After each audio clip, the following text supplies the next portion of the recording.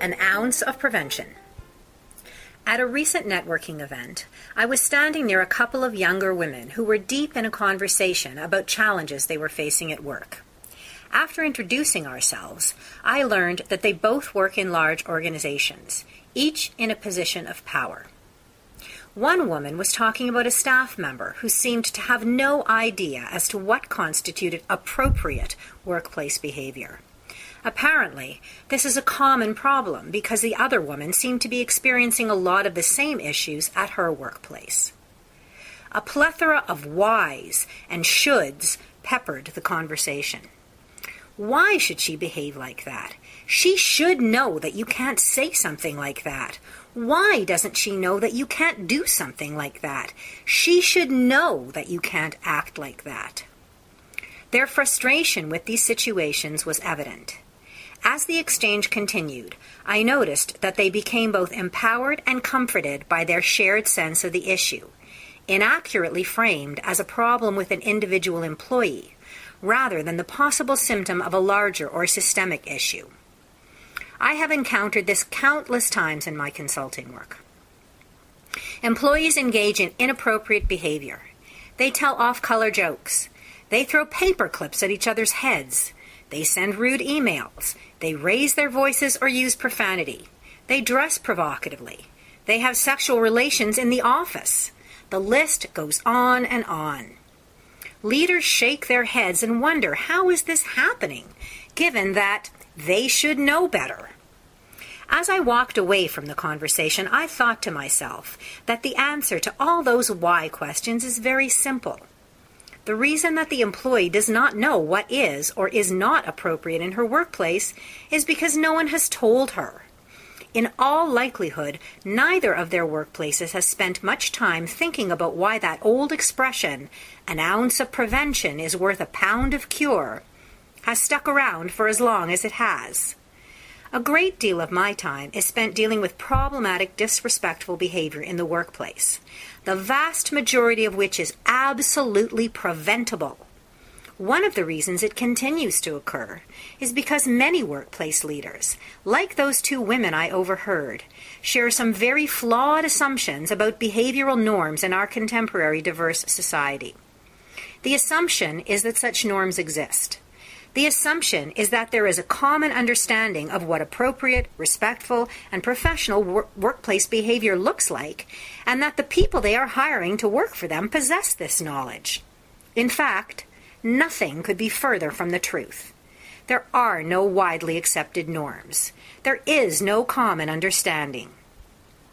Years ago, I was conducting focus groups with employees in a department that was having some major problems with disrespect. As we were wrapping up, the subject of dress codes came up. One young woman said, "We have a casual dress code. It works fine." Then she proceeded to get up, and as she was walking out, I saw the details of the tattoo she had on her lower back clearly visible in the space between her shirt and the top of her low-rise jeans.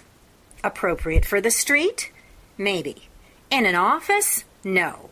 Particularly if you want to avoid costly and disruptive problems like sexual harassment. That workplace might have a dress code. However, it was obvious to me that employer had no idea how to enforce that code, as that employee had no idea how she should be dressing at work. As I reflected on what I heard that evening, I wondered what, if any, action either of those women might take as a result of their conversation. In my experience, one flawed assumption often leads to another. If we assume that an employee should know better, we assume that the employee is to blame for what is going on. The employee and their problematic or inappropriate behavior become one and the same.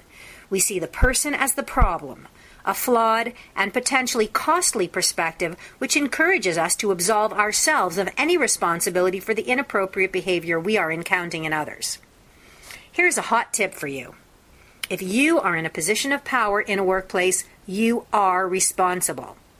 And as Spider-Man's uncle said as he lay dying, with great power comes great responsibility. While I appreciate that life would be a whole lot easier for many workplace leaders if there was a common societal understanding of how to behave respectfully and professionally, given that there isn't, Adopting an ounce of prevention approach will ensure that one is created for the employees in your workplace. The first step is to figure out what it is you think that employees should know about how to conduct themselves appropriately, respectfully, and professionally in your workplace. The fact that it is a workplace must be the anchor to any discussions. There must be a distinction between what people do or say at work compared to what they might do or say outside of work. That distinction should frame the discussion. When you have figured out what you think employees should know, don't simply develop a policy and stick it in your employee handbook. By all means, develop policies, but make sure that those policies serve as springboard to a wider and ongoing discussions and dialogue with all employees. Start talking about what respectful and professional behavior looks like. Rather than create a set of rules and impose them, demonstrate respect by involving employees with curiosity and questioning. Structure these conversations so that all employees understand what it is they should know about behavioral expectations in your workplace. Make sure that those conversations are incorporated into your hiring and onboarding practices. Make sure that workplace leaders and those they lead are supported, empowered, and held accountable to take responsibility to speak up when they encounter behavior that does not reflect the corporate standard. An ounce of prevention summarizes the dominant theme in Road to Respect.